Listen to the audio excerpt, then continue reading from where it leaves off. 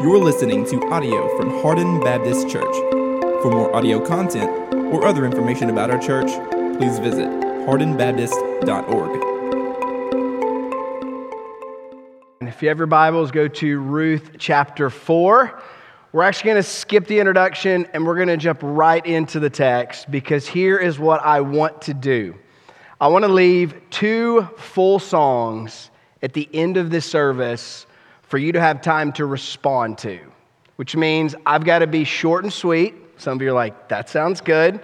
And then we're going to have plenty of time for you to just sit under the word and respond. So here's what we're going to find out in chapter 4. I'm going to give you the spoiler. Boaz is going to be an able and willing redeemer of Ruth. Now some of you are like, Ruth, who is she? We're going to get to that because you're actually at the end of a story that we've been telling the last 3 weeks, but you're going to catch up as we walk through. But here's what I want you to see. Big picture. Jesus Christ is an able and willing redeemer for you. He is able because he became a man so that he could live the life you couldn't and die the death you deserve. But he's not only able, he is actually willing. He wants to redeem you this morning. So that's where we're going. Jesus is your able and willing redeemer. That'll make more sense as we walk through our text. So if you would join me in Ruth chapter 4, go ahead and just go there. And I want to read a verse from the New Testament just to keep in your mind as we walk through this. Ephesians chapter 1 verse 7 says this, "In him," that's Jesus, "we have redemption through his blood, the forgiveness of our trespasses, according to the riches of his grace." So that verse says that Jesus is your redeemer. He redeemed you. He bought you with his blood. And the problem was your trespasses, your sins, and some of you are in those this morning. You have a debt that you can't pay, and I want you to hear about a redeemer who is able and willing to pay your debt to bring you back to God. That is the best news on the planet. So we're going to see this lived out vividly through a man named Boaz. So if you're at chapter 4, I need to just do quick catch up. If you're like, who's Ruth? And why are we talking about a girl named Ruth in church? Well, Ruth is a book in the Bible. So if you found that, if not, the words are on the screen. But Ruth is not from Israel. She's from Moab. And she got to Israel because there was a couple, Naomi and Elimelech, and they moved to Moab to find bread because there was a famine in Bethlehem. They had 2 sons. Their 2 sons married Moabite women, hence that's Ruth. So Ruth is a daughter-in-law of Naomi. A lot of bad things happen in chapter 1. The husband dies and the 2 sons die. So now Naomi and Ruth are both widows. They come back to Bethlehem hoping to find bread. But what they really need, even more than just bread, they need a redeemer. So they are on the search for a redeemer. Last week in chapter 3, we saw Ruth, who was told by Naomi to go and propose to Boaz. She proposed to Boaz, and now Boaz has a few things to work out before he's going to marry this girl. So that's the first 3 seasons of The Bachelor. In case you missed it, now you're caught up. Now we're here. Boaz, he's the bachelor. He's pursuing his wife, who is Ruth, and now we're ready for the story. And what we find is a man who won't rest. Now, if you remember from last week, he's not resting until he has worked everything out to marry this girl. And here's where we pick up in verse 1 of chapter 4. Now Boaz had gone up to the gate and sat down there. And behold, the Redeemer, of whom Boaz had spoken, came by. So Boaz said, "Turn aside, friend, sit down here." And he turned aside and sat down. And he took 10 men of the elders of the city and said, "Sit down here." So they sat down. So a lot of sitting down in the beginning. But here's what's happening. They're going to this gate. Now, why are they at the gate? Well, that's where commerce happened. That's where legal transactions were made during this time. So it's as if today we went to the courthouse with papers and we're going before a judge to rule over something, to legally transact something. And so Boaz goes, he sits at the gate, and he's looking for a redeemer. Now, some of your Bibles, if you have an NIV, says kinsman redeemer, because a kinsman redeemer is someone who's a family member. He's looking for a family member to help this process of redemption, which we're going to talk about in just a moment. So he's looking for a certain man in this huge town, and it just so happens the guy comes by. And he's like, oh, hey, dude, I've been looking for you. How about you come sit down? So again, we find the sovereignty of God playing in the background of this whole story. Nothing is happening by coincidence. It's all by providence. And guess what? The same is true for you. God is working in the background of your story in ways you can't even imagine. So Boaz, he sits down. He's got 10 elders. He has the Redeemer. And now Boaz is going to talk to the Redeemer about a potential of redeeming some land. He's going to go to the guy about a piece of land. So here's what we see in verse 3. Then he said to the Redeemer, Naomi, who has come back from the country of Moab, is selling the parcel of land that belonged to our relative Elimelech. So I thought I would tell you of it and say, buy it in the presence of those sitting here and in the presence of the elders of my people. So let's make a legal transaction. If you will redeem it, redeem it. But if you will not, tell me that I might know, for there is one beside you to redeem it, and I come after you. And he said, I will redeem it. So we've got to talk about a few things because we're like thousands of years away from this story. So some of the things in our mind are like, why is there land? Why do they have to redeem? What's going on? So first, let's think about just redemption as a broad category, because redemption or to buy or to purchase is spoken 15 times in this chapter. So redemption, it is the forefront of this part of the story. And to redeem something, well, you kind of know because you probably have a gift card, right? Somebody's going to get you a gift card for Christmas. And you're going to have to do what? Redeem that gift card. So it has something to do with buying something, like we are familiar with redeeming something. I got an email last night about some points I need to redeem. And it's like, well, okay, redeem, I need to buy something, right? So redemption has to do with buying. And if you think about it in the biblical context, this idea of redemption, it's buying something back that you previously owned. So this redemption, you own something, you lost it, and now you're going to have to buy it back. So that's what is being asked of this guy, this relative, this cousin. They're saying, hey, can you buy this piece of land that belongs to Naomi? So that's what redemption is about. It's about buying something, which, by the way, I'll just go ahead and spoil it a little bit. That's what Jesus does for us.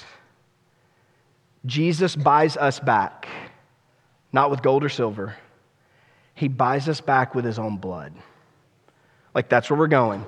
Jesus is your able and willing Redeemer, and he buys you from your sin and from your death. He buys you with his blood to reconnect you with God.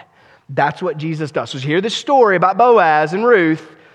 It's ultimately a story about you and the Lord Jesus. So see it and feel it. So the next question we have to ask, if we know what redemption is, about buying things, and there's somebody that needs to buy a piece of land, the next question is, why exactly does Naomi need this land redeemed? Why does the land need to be bought? Now, there's a couple of options. We're not told in the scripture why exactly it needs to be bought back. So perhaps, number one, she owns the land, she has it, it belonged to her husband. Now she has a lot of land, but she's hungry. And she doesn't have cash. She doesn't have anything to go to Dollar General with. So she's got a lot of land, but she's hungry. And when it comes to land versus food, you want food more than land. Like if you have a relative that dies and leaves you a big fancy mansion, but you're too poor to eat, you're not going to keep the mansion. You're going to do what? You're going to sell it to get money so you can eat. Because at the end of the day, food and water are really the most important if you are dying. So here, Naomi, she's a widow. She's probably hungry, doesn't have any cash reserve, doesn't have any money. So perhaps she owns the land, but she needs somebody to buy it from her so she'll have some cash to actually live out her life. But she can't have anybody buy it. She needs someone in the family to buy it because the land needs to stay in the family. That's the first option. I think it's more likely the second option, and it's this, that Elimelech, her husband, When the famine happened, he's hungry, kids are hungry, wife's hungry. I think he sold the family farm in order to get some money to go to Moab to try to make a new life. And so now Naomi comes back, and she knows the family farm belongs to somebody else, and what she desperately needs is the family farm back so that she can have some revenue and that she can survive. And the reason I think that is because in Leviticus, there is a provision for selling the family farm and then also getting it back. Here's what it says in verse 13 of chapter 25. If your brother becomes poor and sells part of his property, then his nearest redeemer shall come and redeem what his brother has sold. So there's a provision. If you are broke and you need to sell the family farm for some money, there's a provision that somebody in your family can go and buy that land back so the land stays in the family. Now, why is the land such a big deal? I mean, some of you guys have moved like 7 houses in the last 3 years. You're like, I don't even care. Like, it's just a house. It's just a front door. It's a yard. I'm going to move somewhere else. I come in, I come out. Some of you live on like a family farm that's been generations, and you're like, I'm going to die here. So some of us have different relationships with land, but I want us to think through land as an Israelite for a moment. The Israelites, land wasn't just where they stood, it was who they were. Like, this is part of the promised land given to them through Joshua by God. So they are in the tribe of Judah. Judah had a certain arrangement of land, and Elimelech had a parcel of that land that belonged to Judah. This is who they were. This is part of their very bones, and yet now it's sold to someone outside the family, and it needs to be back in the family because that land is their past, present, and also their future, and it's out of the family right now. So land is important. So we need to think about land like an Israelite, or maybe even like a Native American. I went to the reservations just last week. You probably saw the video. And one of the things about going to Arizona and walking on those reservations and meeting the Native Americans, I love talking with those people. They're such amazing people. But walking on the reservations, what I remember the first time I went, I'm on the Teo Nation or the Gila River, and it's just this beautiful land. There used to be rivers that flowed through it, but now they've been dammed up. So the land in some way is barren. You have these villages that they've sort of dried up, and they're hard to make it and survive, and some of them won't even have running water. Some of them are using outhouses, and 10 miles up the road, there's Casa Grande or different places that there's like civilization, opportunity, and you could just go there and get a job and sort of better yourself, at least in my mind, but then you talk to the people. Well, this isn't just a village, this isn't just land. They're a native from the Teo Nation. This is who they are. This was their grandparents and their great-grandparents, and it goes back thousands of years, so they can't just move. They can't just get off. This is who we are. So see, land is different if you go and talk to a Native American living on a reservation. Land is different if you talk to an Israelite who's standing on their plot. So this land is a big deal. That's why they're all trying to find a redeemer, somebody in the family who will buy this land so that Naomi can have some cash, so Naomi and Ruth can survive, but that the land will still be in the family. That's why it had to be a kinsman, had to be someone from Judah, a close of kin, so the land won't belong to an outsider, but belong to the family. So for someone to redeem the land, there's got to be 2 requirements. In other words, they have to be able, and here's the requirements. They have to be a kinfolk, they have to be of Judah, they have to be of the clan of Elimelech. They have to be in this tribe. But then also, they have to have the money to buy the land. Like, if you need some money, you don't go to your broke cousin. He's like, I don't have a car either, dude. Like, I ain't got nothing. You go to your rich uncle, right? You're like, hey, Unc, can I have one of your cars, right? You got to pick the right person. So you need to be able, so it's got to be somebody connected to the family, but also has enough wealth to purchase the land. They've found somebody, they've found this person, and so now we're going to see, does this person actually get the land? And he says, I will redeem it. So he's able and he's willing. Yes, give me the land, I'll buy it, I'll bring it into my inheritance, I'll bring it in, we'll keep it in the family, I will redeem it. And I can just imagine at that moment, Boaz's heart probably sunk a little bit. because he doesn't want him buying the land because the land is attached to a girl, as we're going to find out in a minute. And we have a lot of guys done a lot of crazy things for a girl, right? Like most of our stories are crazy things we've done for a girl. This is Boaz. He's going to do crazy things for a girl.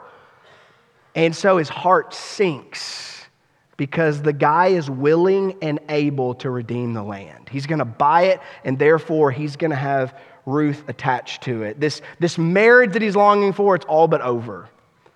So then Boaz enters Ruth into the story. Notice what it says in verse 5. Now it's about redeeming Ruth. We got redeeming the land. Great. I love it. Now we're going to talk about redeeming Ruth. Here's what it says in verse 5. Then Boaz said, "The day you buy the field from the hand of Naomi, you also acquire Ruth the Moabite, the widow of the dead, in order to perpetuate the name of the dead in his inheritance." Then the Redeemer said, "I cannot redeem it for myself, lest I impair my own inheritance. Take my right of redemption for yourself, for I cannot redeem it." So now all of a sudden, Ruth is put in the picture. So he wants to redeem the land. He's going to buy it. He's going to bring it into his, as an asset on his banking account. He's like, okay, I want to get that, but there's a girl attached to it. And if you buy the land, then you have to also have Ruth as your wife, because Ruth is a widow and her husband doesn't have any sons, so she doesn't have a son. So the husband of Ruth and the granddad of Ruth, the line has been cut off. Like the family tree of Judah, there's a branch that's been cut off unless there's a baby born to Ruth. So if you buy this land, then you also have the duty of marrying Ruth and giving her a child to continue the line of Elimelech and Mahlon. And so now the guy finds out about, there's more to the story. And so all of a sudden, he is unwilling. So he's able, got the money, got the means, he's the right person, he's in line, he's able, but all of a sudden, he's not willing. Now, this whole thing about perpetuating the line, it might seem a little strange to us, but there's provision because, again, an Israelite, like names and families and land are very important. There's the tribes of Judah, and those need to stay preserved. So in Deuteronomy 25, what we find is this in verse 6. If brothers dwell together, and one of them dies and has no sons, the wife of the dead man shall not be married outside the family to a stranger. Her husband's brother shall go into her and take her as a wife and perform the duty of a brother's husband. And the first son whom she bears shall succeed the name of the dead brother, that his name may not be blotted out of Israel. So there's a provision. Remember, land's important. Also, family is important. So if Ruth doesn't bear a child, if Naomi doesn't bear a child, then Elimelech's name is cut off of Judah. So there's a provision. If somehow a widow is here and the widow doesn't have a son, there is a provision for the nearest kin or the brother to marry her, to have a son from her, so that her dead husband's name can carry on. That's the provision here, and that's what the Redeemer must do, so that Elimelech's name will carry on and not be blotted out. Now, I know that seems a little strange to us. We're pretty removed from that. This was a provision because land's a big deal and family's a big deal in this time of Israel's history. And it's sort of weird to us because we're even like, man, what's the big deal with like kids in general? Because to Naomi and Ruth, a child means everything. It means their future. It means their security. And we live in a culture where it is actually really neat to not have kids. In fact, I'm told, I was listening to a podcast, I don't have TikTok, but apparently there are dinks on TikTok. Now, dink means dual income, no kids. And so dinks, dual income, no kids, are going on TikTok and making videos saying how great it is to be a dink. Because if you have dual income and no kids, you can literally do anything you want. Like even me, I sort of daydream like, oh, what would that be like? You know? Like you can just like get up tomorrow and be like, I don't know, let's fly somewhere. Sure. Like whatever, like we can do whatever we want. Because you have plenty of money, plenty of means, you're not wiping diapers, you're not coming to hear these kids sing. Like it's like, you can do whatever you want. Like I can just go and enjoy and just live my life. I'm not, like, I only clean up my throw up, not somebody else's. So they're making these TikTok videos of like, life is better without kids. The dream life is to not have kids so you can do whatever you want. That is foreign to Naomi and Ruth. That's foreign to this culture. They could not even imagine someone not wanting kids because kids meant future. Kids meant inheritance. And in fact, even though we live like that, we sort of know because John Stone Street on the podcast said, I wonder what those TikTok videos will look like when those dinks are 80. And all of a sudden, they've got everything, but no one to come visit. No one to be around. No legacy. No coming forth from that. So even though we would say, man, it'd be like the dream, it's maybe not really the dream. And it's certainly not Naomi and Ruth's dream. They need a child to carry on the name. So the question is, will this guy be a willing and able redeemer of the land and Ruth? And when it comes to Ruth, he says no. He doesn't want to impair his inheritance. He doesn't want to impair his name. He's like, look, I already got enough kids to buy Christmas presents for. Like, no. Not at another family. Like, no, just keep her. I'm going to stay with mine. Like, I can't, I'm just not going to go there. And it is interesting that here's a guy who doesn't want to impair his inheritance, his name, his legacy. And you know what his name is? We don't know. He's just called the Redeemer. It's like here's a guy that wanted to protect his name so much that guess what? He's completely forgotten in history. We don't even know his name. Like the writer intentionally, I think, left it out. Like, hey, way to go, guy. Guess what? You imparted your inheritance. You didn't make the right move. You should have went with Ruth. So sometimes protecting our lives and protecting our name and doing everything we can actually means we get forgotten because we miss what God has for us. But here we see this Redeemer that says no. And then we're going to see this sort of removal of a sandal, which sounds weird to us. It was also kind of weird to them, and it explains this. Here's what it says in verse 7. Now this was the custom in former times in Israel concerning redeeming and exchanging. To confirm a transaction, the one drew off his sandal and gave it to the other, and this was the manner of attesting in Israel. So when the Redeemer said to Boaz, buy it for yourself, he drew off his sandal. So both the guys who had sandals on, whenever the Redeemer decided, I don't want to redeem this, I want you to, he took off his sandal and he handed his sandal to the guy. And all the readers have been like, why did he do that? I'm going to explain it. This is how they used to do things. Not today. It's like for us, we're like shaking on it. Like, all right, shake on it, put it in writing. Let's stamp the contract. It is in stone. That's what's happening here. So now there is a new Redeemer, and what we're going to see is Boaz.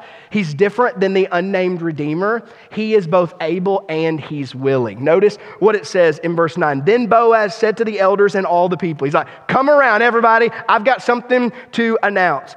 You are witnesses this day that I have bought from the hand of Naomi all that belonged to Elimelech and all that belonged to Chilion and Mahlon, also Ruth the Moabite, the widow of Mahlon, I have bought to be my wife. Now when it says bought to be my wife, I don't think he's cutting a separate check for her because when you acquired the land, you got Ruth.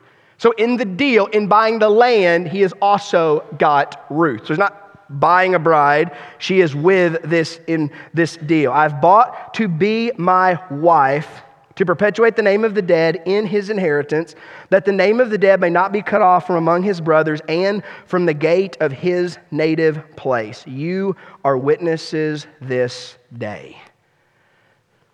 So here we see Boaz, a man who is able to redeem. He's a close kin.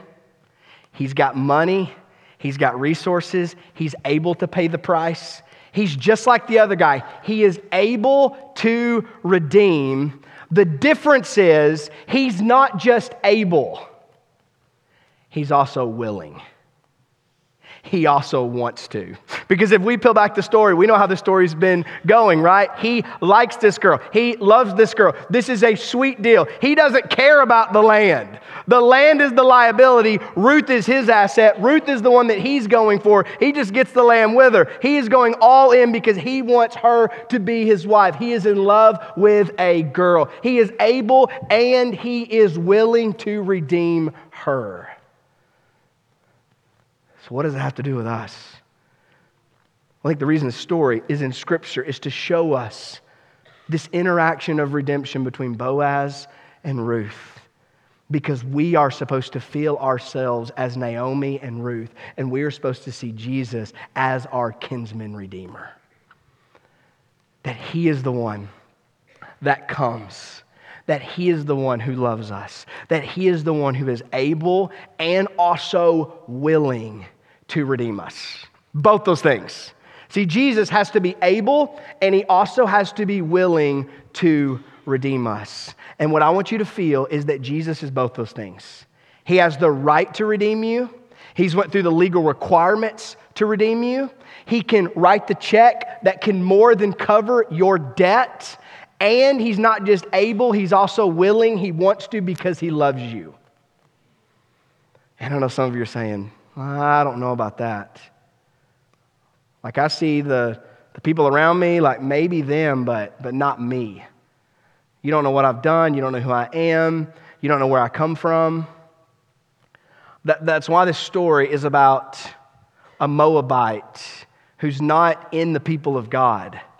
It's about people who have fled the presence of God and have run into a far country and went after other gods. And it is your story. You are one who went into a far country away from God. See, the truth is that they're widows from Moab. You're not a widow from Moab. You are a sinner who's ran away from God. See, you're just like them, desperately needy for someone to buy you back, desperately needy for someone to redeem you. Like the idea of redemption, like all of a sudden you had grandma's ring and you need a little money, so you took it to a pawn shop and you got some cash and you spent the cash, and now what you want is not the cash, what you want is the ring, but the ring is in somebody else's hands. It belongs to you, but you don't have rights to it, and somebody comes along and says, hey, I'll pay the price for that ring, and they give it back to you. Like that's that beautiful picture of redemption. That's what Christ does for you. That you have sold yourself into sin and slavery. And now you are living in that and you can't get out of that. And you can't buy yourself out of that. And Jesus comes and says, I will pay your price in full. With my death, you can go free. That's what Jesus does. Our able and willing Redeemer. So here's what I want to show you. I want to show you, number one, that Jesus is able to redeem us. So remember in the story, not anybody can be a redeemer. It's like if you want to be the King of England, you can't just sign up and be like, how do we do this? Do we vote? Is there do I run a campaign? How do I do this? You don't. What do you mean I don't? Yeah, your dad's not the king, so you can't be the king. But I want to be. Sorry. There's rules, regulations. You can't be the king or queen because guess what? Your dad's not the king and your mom's not the queen. It's not going to happen for you. It's in the law. You can't do it. Sorry, kids, you can't be whatever you want to be when you grow up. It's just reality. So the question is, okay, a redeemer in this story has to be someone that's nearest of kin. They have to be part of the family, part of Judah. They have to be one of the family members to actually redeem. So there's laws about it. Well, how does Jesus redeem us? Well, here's how Jesus redeems you. Because He becomes like you. Here's a big point this morning. That Jesus Christ, in order to redeem you, He became like you. That's what Christmas is about. God becomes a man. The little baby is Emmanuel, God with us. Fully God, fully man. Jesus becomes like you so that you can become like Him. That's the story of Christmas. He is your kinsman redeemer. Notice, I love Philippians chapter 2, verse 5. It says this, have this mind among yourselves, which is yours in Christ Jesus, who, though He's in the form of God, did not count equality with God a thing to be grasped, but emptied Himself by taking the form of a servant, being born in the likeness of men, and being found in human form, He humbled Himself by becoming obedient to the point of death, even death on a cross. So here we see that Jesus, who is fully God, didn't hold on to His prerogative of being God, didn't stay in heaven, but instead He emptied Himself. He took on the form of a servant. He was born in the likeness of men. He became like you and me. He became us. He became a man. He became our nexus of kin so that He could be like us, so that He could pay our penalty. Because here's the penalty. The wages of sin is death. That's the penalty over all of us. So if you haven't sinned, just tune out of this next part. Like you're good. If you have sinned, you might want to listen. Because if you sinned, then you have to pay something. You have earned something, and the wage of that is death. That's the debt hanging over your head. You will die, and if you're in your sins, you will die for eternity. So your debt is you're going to die. So how do we have that paid? Well, somebody has to die for you, and it has to be a next of kin. It has to be someone who's like you. That's what Jesus did. He became like you so that he could die for you, so that he could redeem you and bring you back in. But he's not only like you, he is also unlike you in that he never sinned. He's perfect. He's sinless. He always did what's right when you always did what was wrong. That's what makes him different. That's what makes him, when he went to the cross, he wasn't dying for his sins. He was dying for yours and mine. He was our perfect sacrifice. So notice, number one, he's able. Because he became a man, God became a man so that he could be able to redeem you. He could be a next of kin to you to redeem you. But he's also able because he's a sinless Savior.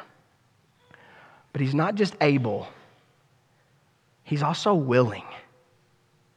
Like he wants to, he longs to. He doesn't just, he not only can, but he wants to. Like husbands, love your wives as Christ loved the church and gave himself up for her. Jesus loves you. He gave himself for you as an act of love to redeem you. He was more than willing to redeem you.